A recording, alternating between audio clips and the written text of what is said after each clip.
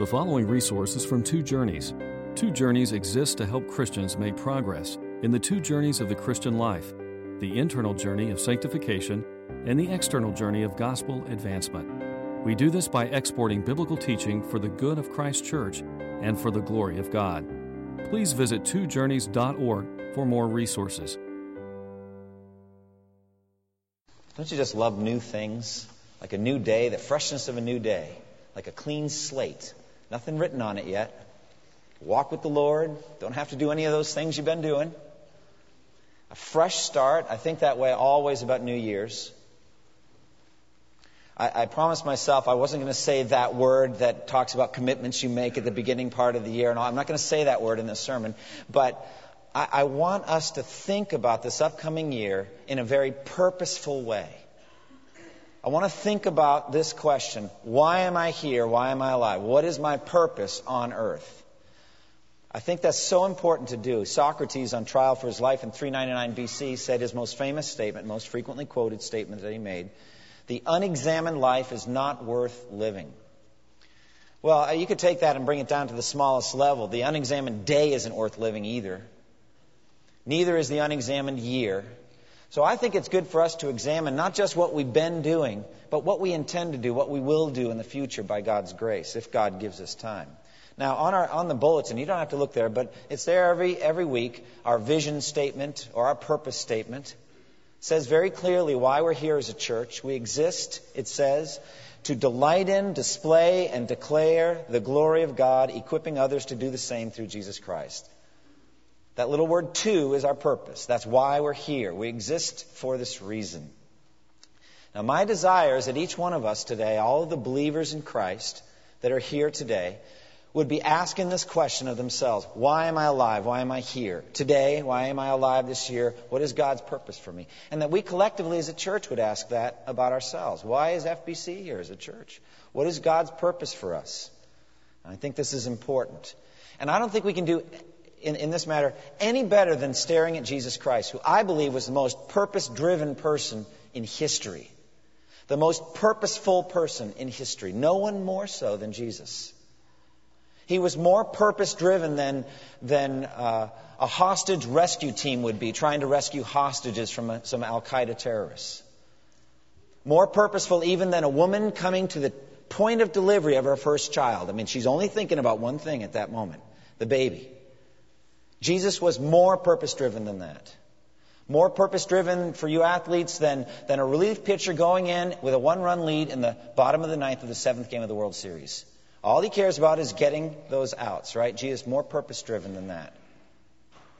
Over and over in the Gospels, we have the same thing stated different ways. Why did Jesus come to earth?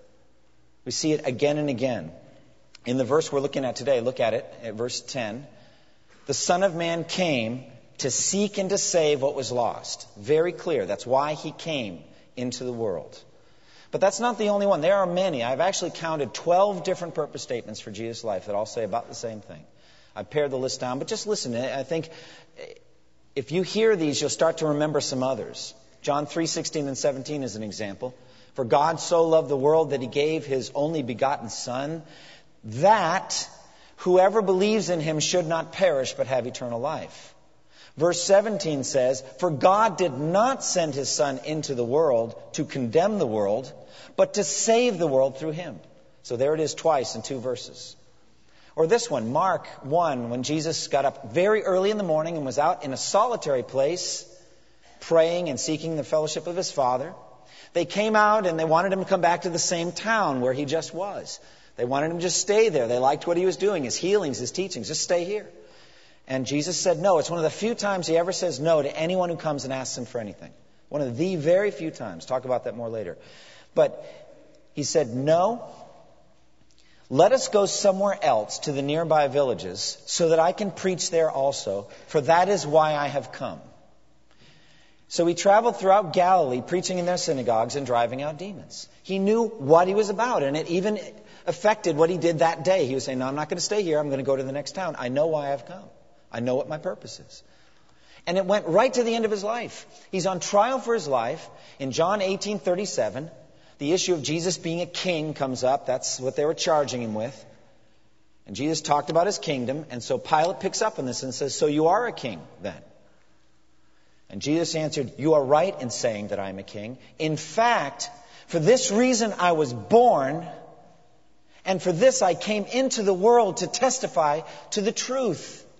Everyone on the side of truth listens to me. Purpose. I entered the world to speak to the truth and to gather people who want to hear the truth to me. Or this one, Matthew 20, verse 28. The Son of Man did not come to be served, but to serve and to give his life as a ransom for many. Even the Apostle Paul had purpose statements for Jesus. This is my favorite, and that's in 1 Timothy 1:15. And what an incredibly encouraging verse for any that are here today that Jesus would call lost. And we'll talk about that more in a minute. But if you're here today and Jesus would say, you're lost, you don't know the Father or the Son. And you might feel, I have too much sin in my life. I could never come to Christ. I could never be a Christian. It's too hard. The Apostle Paul said, 1 Timothy 1:15, here is a trustworthy saying that deserves full acceptance. Christ Jesus came into the world to save sinners, of whom I am the worst. That's what the Apostle Paul said. But it's the same thing over and over. Do you not see it? So many different ways to say it, but it's the same thing again and again. Jesus entered the world for a purpose, and that purpose was to save lost sinners, and he never forgot it. Every day of his public ministry, every day he woke up, he knew what he was about. He knew in a big sense, and he knew at detailed strategic level, logistical level, every day what he was about. He was there to seek and to save the lost. Now, the immediate application to you is, are you living your life that way? Are you living what Socrates would call the unexamined life? Are you just going through your life? I say that you probably have 100 different purposes a week, if not more than that. And if you were to go through and say, well, I'm going to the store to buy, and you list out some things, that's your purpose for going to the store or to the mall. Some people don't have a purpose going to the mall, okay? They go for the experience, all right? Not me. I always have a purpose. Like most men, it's like a hunting expedition, okay? I want to get in and get out, like a SWAT team I was talking about earlier. I want to get in and get it done and out, all right? But it's all right. I say to you that we generally are purposeful beings, and we will have purposes. I think if you kept a record over the next week of all of your purposes, I just want to ask you, are any of them Luke 19:10? What's the purpose of your life? Are you seeking and saving the lost? Are you involved in that? Because I say that if we as individuals, or we as a church or not, we're off message. We're off what Jesus is doing. That's what he's doing. It's what he's been doing. He will continue to do it to the end of time. And if we as a church are not seeking and saving lost people, we are off Christ's message. We're off his life. We may be doing many other good things, but we are off what he's told us to do. He sent us for this purpose. As the Father sent me, even so I am sending you. And I think that means each one of us. So as I look at our church, I look at our strengths and weaknesses, I look at what we're doing well and what we're not, I think we have understood, we've come to understand the saved part is a full-bodied, full-orb, full-life thing, that everything that helps you along becoming more like Christ, any good sermon, good Sunday school classes, any good ministry, all of that is part of your salvation, which isn't finished yet and won't be until you have your resurrection body. So it's an ongoing seeking and saving. Jesus is still seeking you every day, and he will until the day that you are finished being saved. Then he won't need to seek you because you'll be face to face with each other.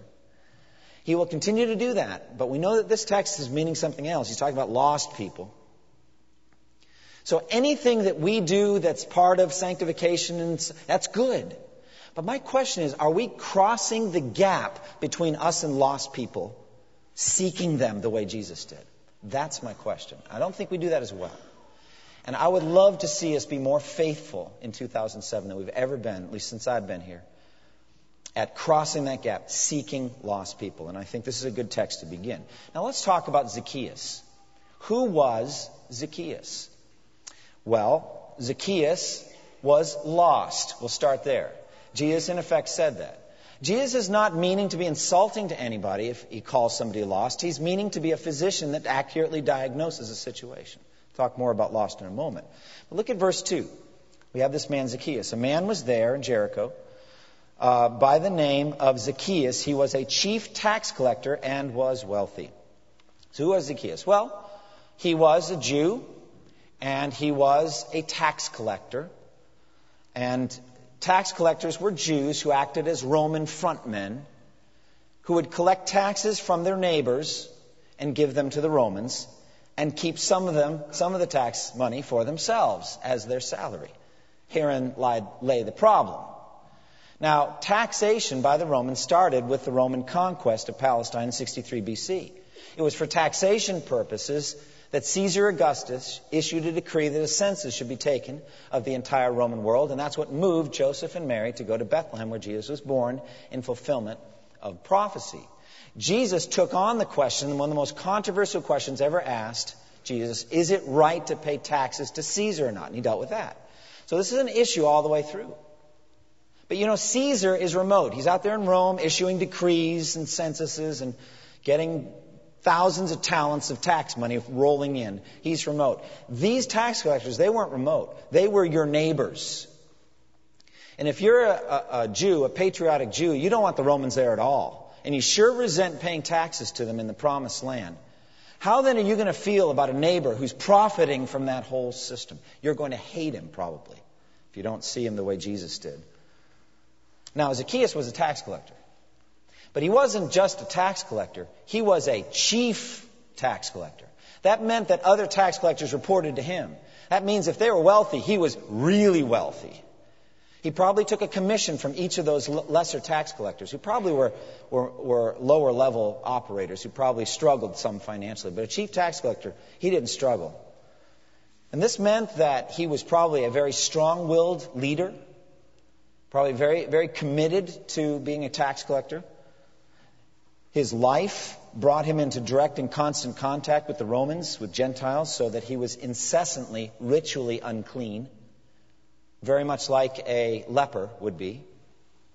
It had probably been years since he'd been to the synagogue or the temple to worship. He's probably all right with that. Probably didn't mean much to him anyway. That means his life consisted of business and pleasure. He was all about this world. He was about making as much as he could, didn't care what you thought about him. And now you stop and think about that. What kind of person does that make you be? What kind of shell do you have to have? You just walking through the streets and you just don't hear it. It doesn't matter to you. It makes your heart hard. And he didn't care about widows and orphans. He didn't care about the poor and needy. He didn't care about anybody but himself. And he's willing to take way too much tax money from people and encourage tax collectors to take even more so that he would get as wealthy as he could. That made him an idolater as well, didn't it? Because if you're greedy, you're an idolater. So he worshiped money and he worshiped things. Now, how was Zacchaeus lost? Well, God calls that lost. Most of all, he's lost to God himself. His heart is separated from God. That's why he's doing all these things. He has an emptiness inside his heart, and he's filling it with material possessions and with pleasure and parties and wild living and all of these things. He's filling that emptiness that's meant for God. He's filling it with all of these idols.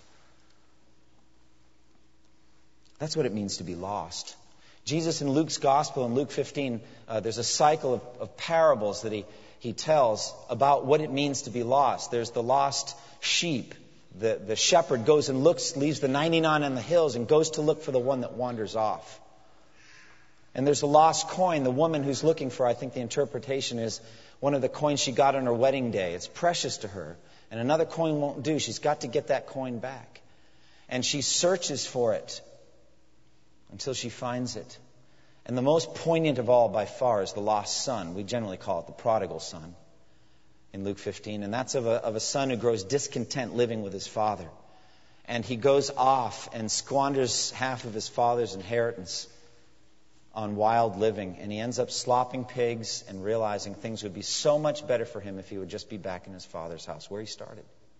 And so he comes back and the father welcomes him back in. These three parables together are about lostness. It's about being away from God. Separated from God. You're lost and you can't find your way home. A few years ago, I read a heartbreaking story. kind of story that makes me cry. And this is one of the reasons why I don't watch the local news. My wife does but I hear these stories and they break my heart. I don't want to hear it. But she's willing to listen and she does a good job and keeps me informed. So I get it through her. But this was a heartbreaking story of, I think, a 10-year-old boy lost in a blizzard, couldn't find his way home, died under a picnic table about a mile from his backyard. I just cried. The picture, I transferred it to my own kids. I could picture one of them frozen under a table, so close to home, but can't find it, and dead. And imagine finding them as they did a few days later when the storm was gone. But I tell you that as tragic as that story is, it's nothing compared to a Zacchaeus, or perhaps you, if you're here today and you don't know Christ, being lost from God. Because Ephesians says that if you're lost, you're actually dead in your transgressions and sins. It says that you're without hope and without God in the world. That's what lost means. And Zacchaeus was lost. But any present experience that we have of lostness, that emptiness, purposelessness, unable to answer eternal questions, don't know why you're here, that lostness is nothing compared to eternally confirmed lostness in hell. That's the worst lostness of all. From that there can be no salvation, will be no salvation, no escape. And Jesus warned about it again and again. And Zacchaeus was threatened with that very issue. Lost. Zacchaeus was lost. Now Jesus came to seek him. He came to seek Zacchaeus. And I found a number of ways in the text. And I want to bring them out. And what I had originally desired to do is just bring some of these details out of how Jesus came to seek Zacchaeus. And then at the end, go over them all and say, are you doing this? What I want to do is I want to apply them as we go, okay? So the application will be as we go. And then one at the end. But first, Jesus came to seek Zacchaeus by entering the world. He entered the world for this purpose. He came into the world to save sinners, as we already said in 1 Timothy 1:15. We just celebrated Christmas. This is what the incarnation was about. Jesus, however, is the only person who's ever lived who could say to Pilate or to anybody, for this reason I entered the world. This is why I came in the world. You can't say it. So why were you born? You had no choice in the matter. You just were born, okay? But Jesus entered the world for this very thing. He came into the world to seek Zacchaeus. Now, application for you, hey, this is a freebie, okay? You're already here. You're already born. You check that box. Be encouraged. We're 1 for 1 so far, okay? You're already in the world. You already have a life. You already have people you're interacting with. You're already here. Praise God for life. So you already got that one.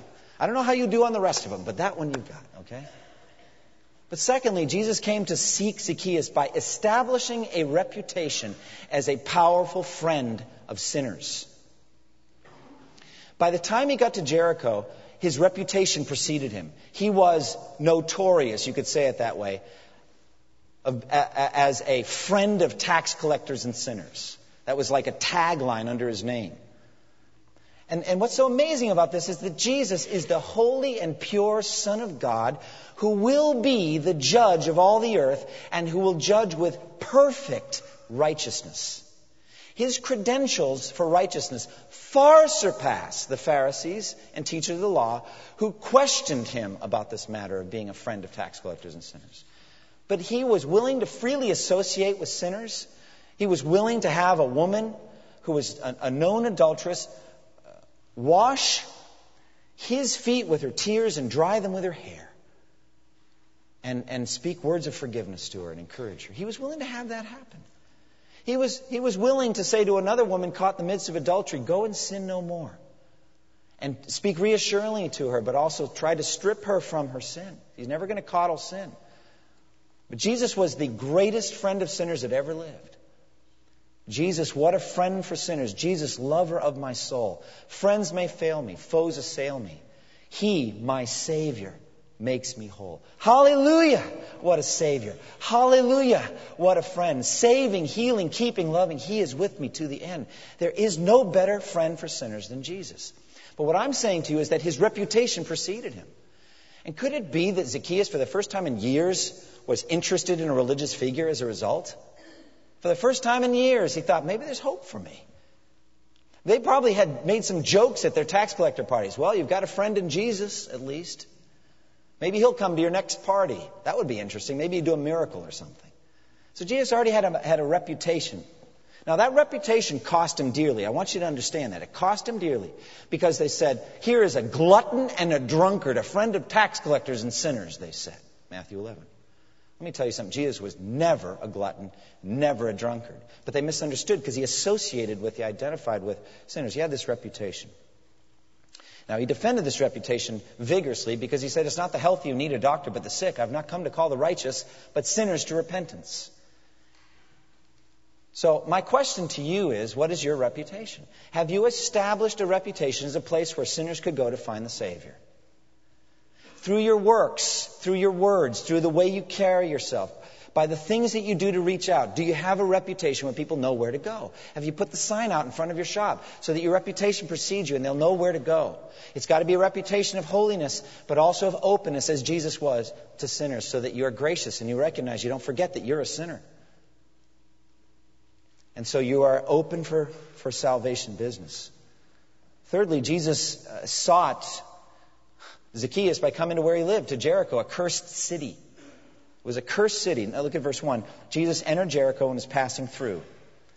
Now, you may not know this, but Joshua, after destroying Jericho, cursed the city. And he said, whoever rebuilds this city, 2 of his sons will die. And they did. It's a cursed city. But I got to think about this, and my application to you on this is, are you willing to go to places that sin has made ugly? You know, the wealthier you get, and the more affluent, the more comfortable, the more beautiful your world gets around you. And we forget that sin makes things ugly. It makes whole countries ugly. It makes cities ugly. It makes rooms ugly. It makes little apartments ugly. And it's not pleasant to be there. Are you willing to go to ugly places? Now, there's beauty in a lot of those places, common grace beauty and even the redemptive grace of God's beauty, especially in people. You can meet Christians that are doing great work, and there's such a beauty if you know what to look for. But I'm just saying, initially, just the outward appearance, it's not attractive. To go to an AIDS hospital in Africa, to go to Port-au-Prince in Haiti.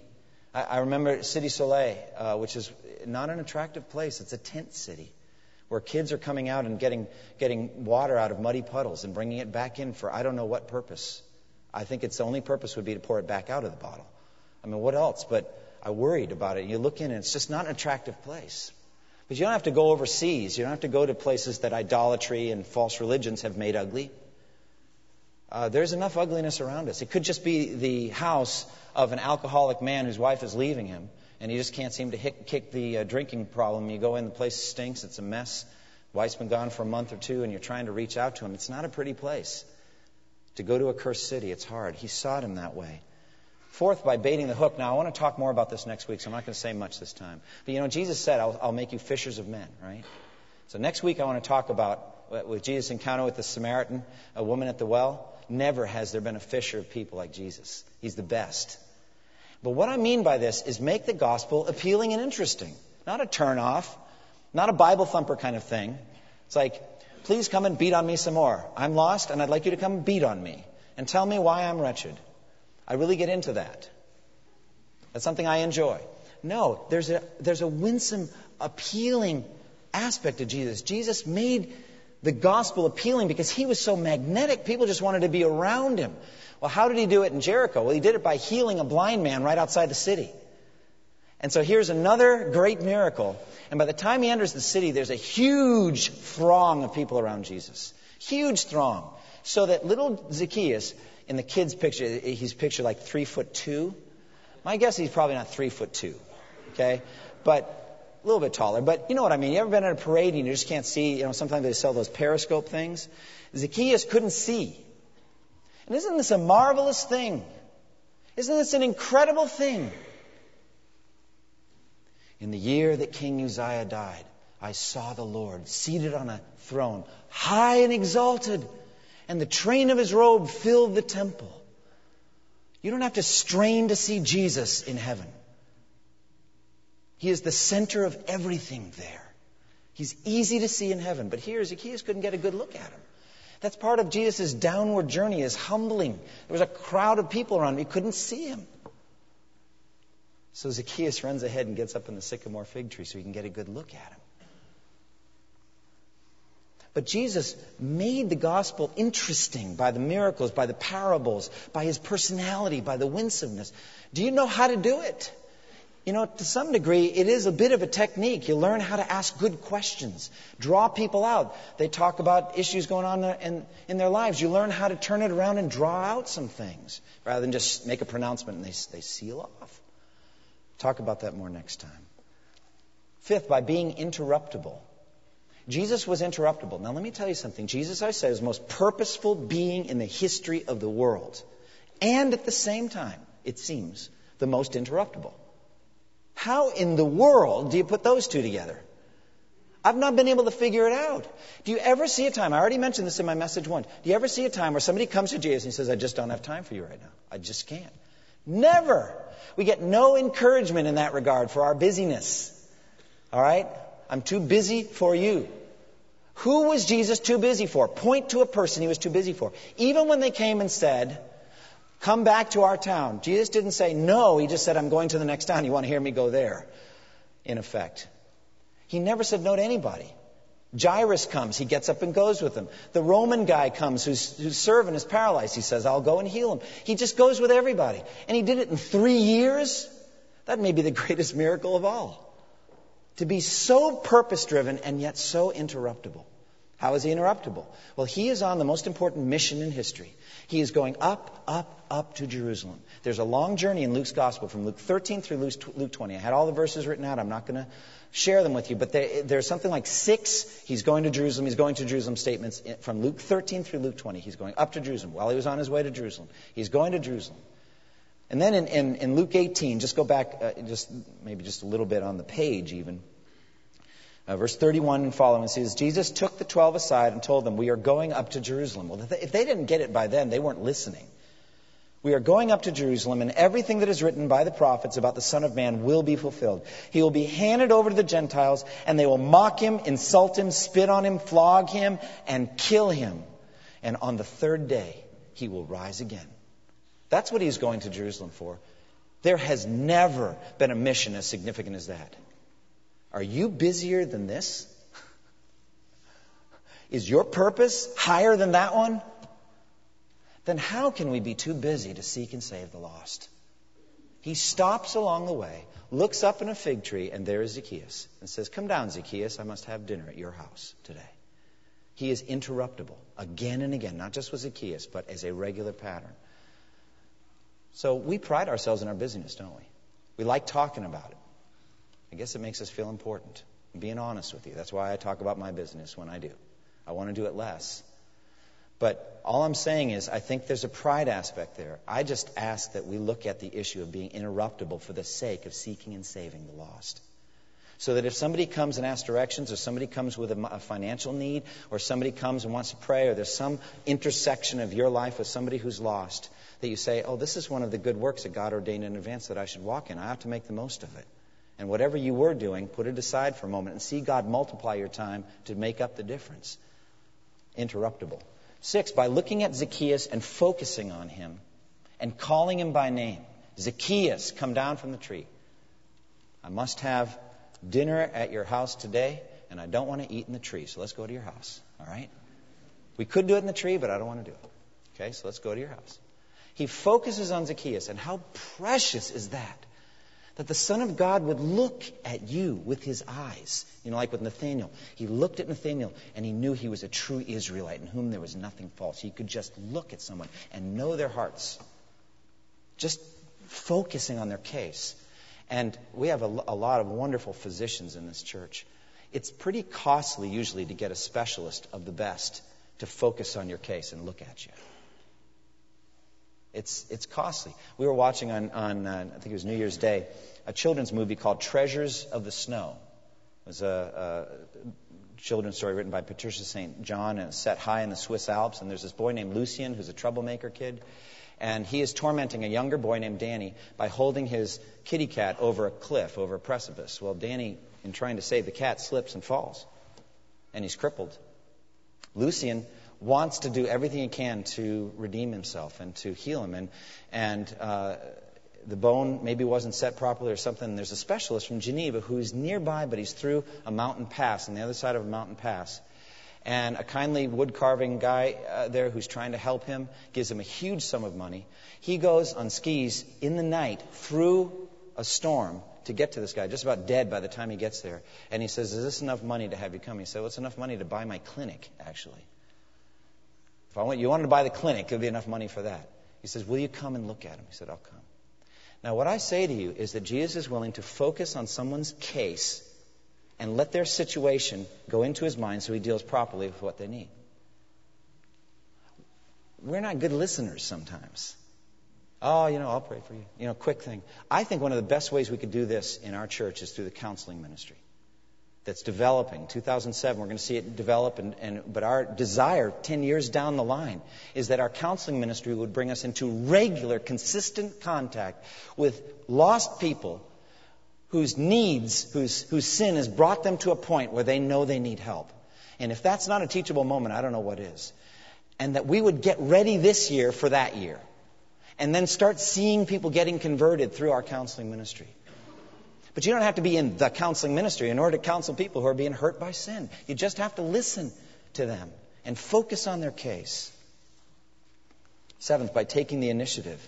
It says, Jesus said, come down immediately. I must stay at your house today. Jesus took the initiative here. He is the seeker. He's the one going after the lost. He's taking the initiative here. Now, just as a matter of etiquette, I would not recommend inviting yourself over somebody's house for dinner. Don't generally do that. If you're really desperate for a meal, okay.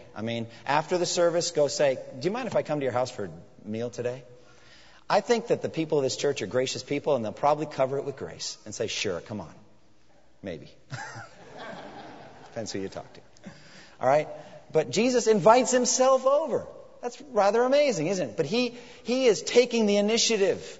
He is the seeker. He's seeking the lost. And I actually think the shoe's on the other foot on that one. He actually desires to invite Zacchaeus to his house for an eternal dinner. He wants him to dine with him in the kingdom of heaven. So, you feed me now, I will feed you forever. Do you take the initiative with lost people? Do you walk across the office carpet to meet the new employee because you hope to witness to him 2 months down the road? Or maybe even that day if the opportunity provides itself. Or across the street with a new neighbor. Do you take steps to take initiative? This is the issue for me. Crossing the gap between our lives and that of lost people. That's a matter of initiative. Jesus took the initiative. That's what seeking is. Number 8. Oh, by the way, I've been waiting a long time for someone to come up to me and say, excuse me, my name is John Smith, and I was really hoping you could tell me how to become a Christian. I've been lost, and for years now, would you please tell me how to become a Christian? That has never happened to me in my life. And I probably will die before it happens. And I've had some that come close. But it doesn't tend to happen, right? Are you all waiting for that? Are you waiting? I will be evangelistically fruitful in 2007 if God brings me one of those people that the pastor was talking about. They come up and say, would you please tell me how to become a Christian? Because I don't know. But for the most part, that doesn't happen. They're just busy living their lives, their lost lives, and you have to take the initiative as Jesus did. Number 8, by having a sense of urgency. Come down immediately.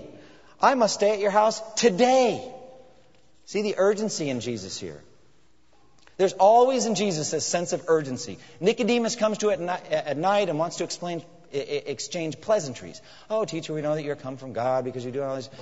Jesus doesn't have any time for that. Nicodemus, you must be born again.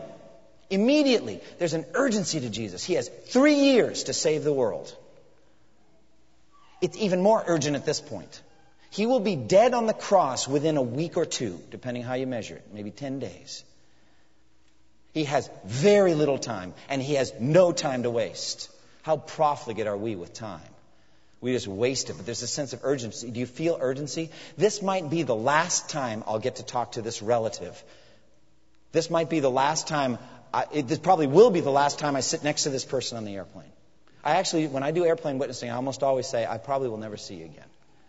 I feel it acutely if I haven't had a good chance to share the gospel and they come on saying, we are now beginning our initial approach into it. I feel like, oh man, I've got about 4 minutes. I don't have much time. There's a sense of urgency. Jesus had that. Do you have a sense of urgency? 80,000 people die every day in East Asia never having heard the name of Christ. Does that bother you? Is there an urgency there for Unreached People Group ministry? Are you planning on doing anything about it this year? Through prayer, through giving, through a short-term mission, just through educating yourself, writing a letter of encouragement to a missionary, hold the rope as we've been talking about. There's an urgency to this ministry. And number 9, by being willing to associate with lowly sinners. We already touched on this, but are you willing to sit at a table like Jesus was with a tax collector and eat food bought with tax money? That gets a little dirty. It's like, I don't know. Now, Paul talked about not asking questions of conscience about whatever's set in front of you. Maybe that's what was happening there. Do I need to know that this was, widow so-and-so's last 2 copper coins that's paying for this meal? Jesus was willing to get involved in lives that you could think would be morally defiling. He was willing to associate with people. Willing to associate with the lowest and with the highest. Are you willing to do that? Are you willing to reach out across racial and socioeconomic lines to get involved with people that would be ordinarily difficult for you to get involved with so that you can seek and save the lost? Number 10, by being confident in Jesus' power to save. Amazingly, in just the previous chapter, in Luke 18, Jesus had the encounter with the rich young ruler. You remember that one? Rich young ruler comes, wants to follow him and all that. Jesus says, okay, sell everything you have and give to the poor, and you will have treasure in heaven. Then come follow me. Do you remember what happened? The rich young ruler, his face fell because he had vast wealth, lots of possessions. And remember what Jesus said? He said, how hard it is for the rich to enter the kingdom of heaven. In fact, it is easier for a camel to go through the eye of a needle than for a rich man to enter the kingdom of heaven. Now, the disciples were amazed and asked, who then can be saved? Do you remember what he said? With man, this is impossible. But with God, all things are possible. The next chapter, he saves a rich man. Do you see it? I'd never seen the connection. Rich young ruler, chapter 18, saves a rich man in chapter 19. I think that's amazing. Do you trust God enough to use you to save someone in 2007? Do you trust His power to use you to save someone in 2007? He can do it. With you, this is impossible. But with God, all things are possible, even the saving of a rich person. And by seeing God's work in Zacchaeus' heart, number 11, Jesus saw the eagerness of Zacchaeus to have him come over to his house. Verse 6, it says, so he came down at once and welcomed him gladly. He was glad to have him. Are you able, like Henry Blackaby experiencing God, are you able to see the work that God's doing in somebody? Are you able to see it and say, to take a question that they ask about marriage, or to take, a statement, a new father, a new mother says, we really need to get back to church. Do you see that as, let's jump on that. That's an opportunity. God's at work in their heart. See what we can do. Or you're out at a state park and somebody comes up and they just say, boy, isn't that a beautiful sight? Beautiful. Are you able to turn that around and draw them out and talk about spiritual things at that moment? And then finally in this list, by being willing to pay the price for the seeking. Verse 7, all the people saw this and began to mutter, he has gone to be the guest of a sinner. Do you realize there's a cost to seeking the lost? I think you do. As a matter of fact, I think you think about it more than you think about anything else in this topic. It's going to hurt you to seek the lost in 2007. It's going to inconvenience you. You might have to move and live in a different place. You might have to not do some things financially. Ordinarily you do. Very directly, you probably will be disliked, if not openly hated, at some point, if you're faithful in this area. And you know it. If you try to share the gospel, people might turn off. They might misunderstand you. They might say bad things about you like they did about Jesus here in verse 7. Are you willing to pay the price? Now, this is how Jesus was seeking Zacchaeus. But you know something? The good thing about Jesus, he didn't come just to seek. That's half the journey. He didn't come just to seek. He came to seek and to save what was lost. And so he's going to save Zacchaeus. He didn't say, Zacchaeus, come down. I must stay at your house today so that you could seek him. He came to save him. And he's willing to pay the price, not just for the seeking. He's willing to pay the price also for the saving. And how does he do it? Well, by convicting Zacchaeus of his sin and by working faith and repentance in Zacchaeus' heart. Look at verse 8. Zacchaeus stood up and said to the Lord, look, Lord, here and now I give half of my possessions to the poor. Isn't that what Jesus told the rich young ruler to do? Actually, he told him the whole amount. But Zacchaeus didn't finish there. Remember what else he said? He said, and if perchance, I love that. If, there's actually humor in the Bible if you know where to look. If it happens that I may have cheated anyone at all over the last period of time, I will repay fourfold. So it's actually double restitution there from what's ordinarily required. That's going to cost him a lot, I think. He may actually end up a poor man if he actually follows through in that. And I think he will. Jesus worked faith in his heart because he said, Lord. Do you see the word Lord? Don't skip it. He called him Lord. That's Jesus' divine name. Anyone who calls on that name will be saved. Anyone who calls on the name of the Lord Jesus will be saved. And he said, Lord. And he repented of his usury and his greed and his hatred of the poor and his idolatry of wealth. And he brought forth costly fruit in keeping with repentance. And Jesus rejoiced over Zacchaeus' tiny seed of faith. Now, you might have been skeptical. You might have said, yeah, we'll believe it when we see it. But Jesus said, today salvation has come to this house. What a word of assurance. What sweeter words could ever be said than were said there. Today salvation has come to this house. For this man too is a son of Abraham. And so he assured Zacchaeus of his salvation based on an IOU. Now, what do I mean by that?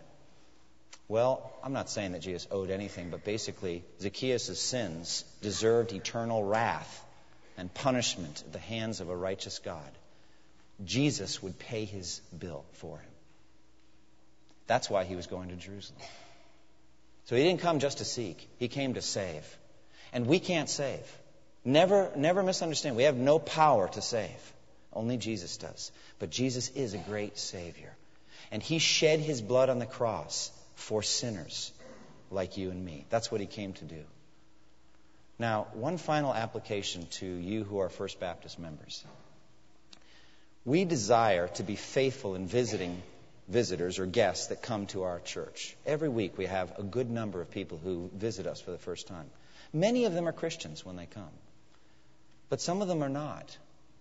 There may be some here today that are not believers. I want to say something to you in a moment. But for those of you that are First Baptist Church members, we need your help. We want to be far faithful than we have ever been before in 2007 in visiting guests. Eric Campbell is working on our Connection Partner Ministry. And next Sunday, I want to get it right, next Sunday, June 14th at 4:30 p.m. in the conference room, we have a meeting for how to get involved in just visiting visitors. The more laborers we have for that, the better. The lighter a burden it would be for anyone else. So we need help. We need laborers for the harvest field. And I think the more laborers we have, the more visitors are going to come. I really believe that with all my heart. I think it's just going to ramp up. And so I'm asking you to think of an application for this sermon being, I am willing to be a connection partner. I'm willing to be somebody who goes out during the week and visits a visitor. Now, those of you that are visitors, or just those of you that are wondering, we don't visit anybody who doesn't want to visit. Okay? We call ahead of time and we ask. And we yearn to meet needs as they are there. But these are folks who have already come to our church. Let's start there. But some of them are unbelievers. Won't you commit to being one of those connection partners, to go out and visit a guest? If you have any questions about that, Eric Campbell's going to be in the parlor after the worship service. Come and ask him. Or just come to the meeting next Sunday afternoon at 4:30 p.m. Now, my final word is to any that are here that have never made a commitment to Christ. I've been speaking mostly to First Baptist members, mostly to believers. All I can say is that Jesus came to seek and to save the lost. And if you don't know Jesus, if you haven't had your sins forgiven through faith in his name, you're lost. Don't leave this place lost. Come to faith in Christ. Come and talk to me while we're singing the closing hymn.